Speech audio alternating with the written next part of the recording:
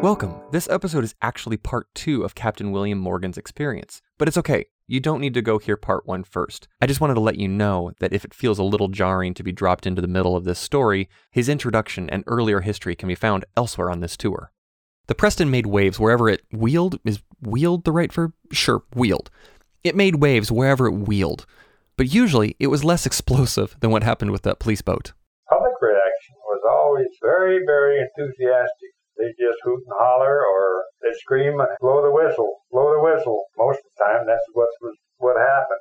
Particularly, children would run and scream and holler, and they just thought it was the greatest thing in the world. I got quite a kick. In some cases, the parents would know less about the boat than the children knew. The children were more versed on a vessel than what their parents were. During my residency, I spent quite a bit of time working in the captain's office on the Preston. And this was my experience as well. Kids would be soaking up what the docents were saying, having in-depth conversations with them, and their parents would have this look on their faces, something halfway between total confusion and paternal pride. Children just seemed to get the Preston. During my research, I was amazed to read that sometimes a captain would have to use the whistles for navigation. My inner child was elated to find out that not only was this true, but that Captain Morgan had done it himself. Yes, a few times, not too often. One time we came out of the Skagit River and it was real foggy coming down Saratoga Passage. We knew what course we had to take, but that doesn't always mean that's the course you're on. Well, they just would bounce the whistle off a hill, or whatever was there, and you get a pretty good idea about how far you were off. I was confused about why they didn't just use radar, but the Preston had no modern electronics. Captain Morgan was asked how he would navigate without the modern aids. Well, primarily it was through your age navigation and your knowledge of which you had to have in order to get your license to begin with. You had to have a certain amount of knowledge in order to pass the examination. Naturally, we never tried to operate in the fog, but there was been times when you would get caught in it. Being born in the early 80s, I grew up with electronics all around me. My mom loves to tell this story about 2-year-old Adam and his Fisher-Price tape player. It was this huge chunk of colorful plastic. I would sit in my car seat, listening to music or story tapes, rapt by the sound. My mom said she loved it when the tape would reach the end of each side. I would smash stop, smash eject, grab, flip, and smash the tape back in, punch play, and be back under the spell in no time.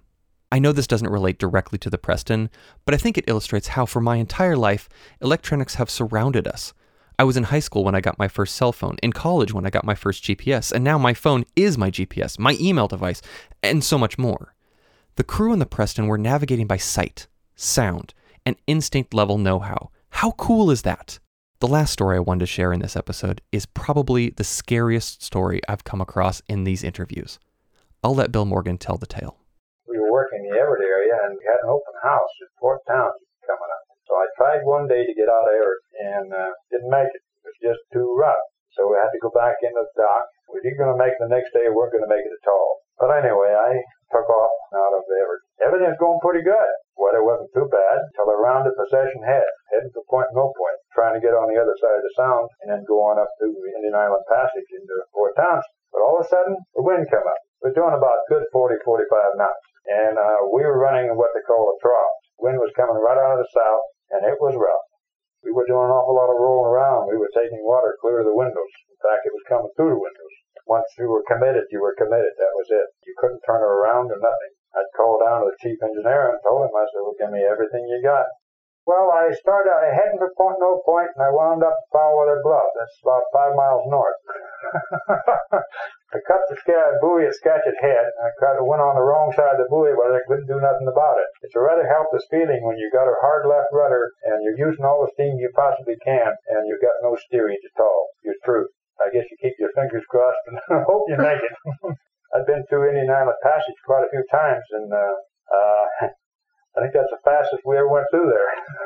But the funny thing is, when we got into Fort Townsend, the only main dock there was a dock with a cannery on it. We brought her in there, but, well, the way it was blowing, it was just about off the port beam coming in to the dock. We were going to make a starboard landing. The wind really come up then. Well, I come in about 20 feet off the dock, kind of at an angle, hold myself up into the wind. Once I stopped the engine, she started going sideways faster than she was going ahead. She kind of hit the dock kind of hard, but she hit the dock square, so it didn't do no damage to the dock. But it sure shook the people up in the cannery. They all come roaring out of the cannery. They thought the dock was falling down.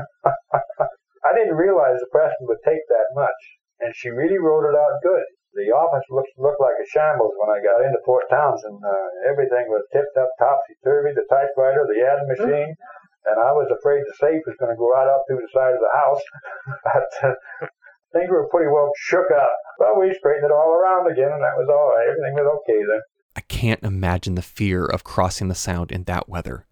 The helplessness and terror of knowing that you were in it, and going back was just as bad as going forward. Let's wrap this episode up on a happier note. Captain William Morgan ended his interview by stating that he could not have been happier with his career on the Preston. Really, it was a very good time for me, and if I had to do the same thing over again, I don't think I'd have changed my life one bit. I'd have done exactly as I've done. I have no regrets. I've worked with a lot of nice people, very good people. A life to aspire to for sure.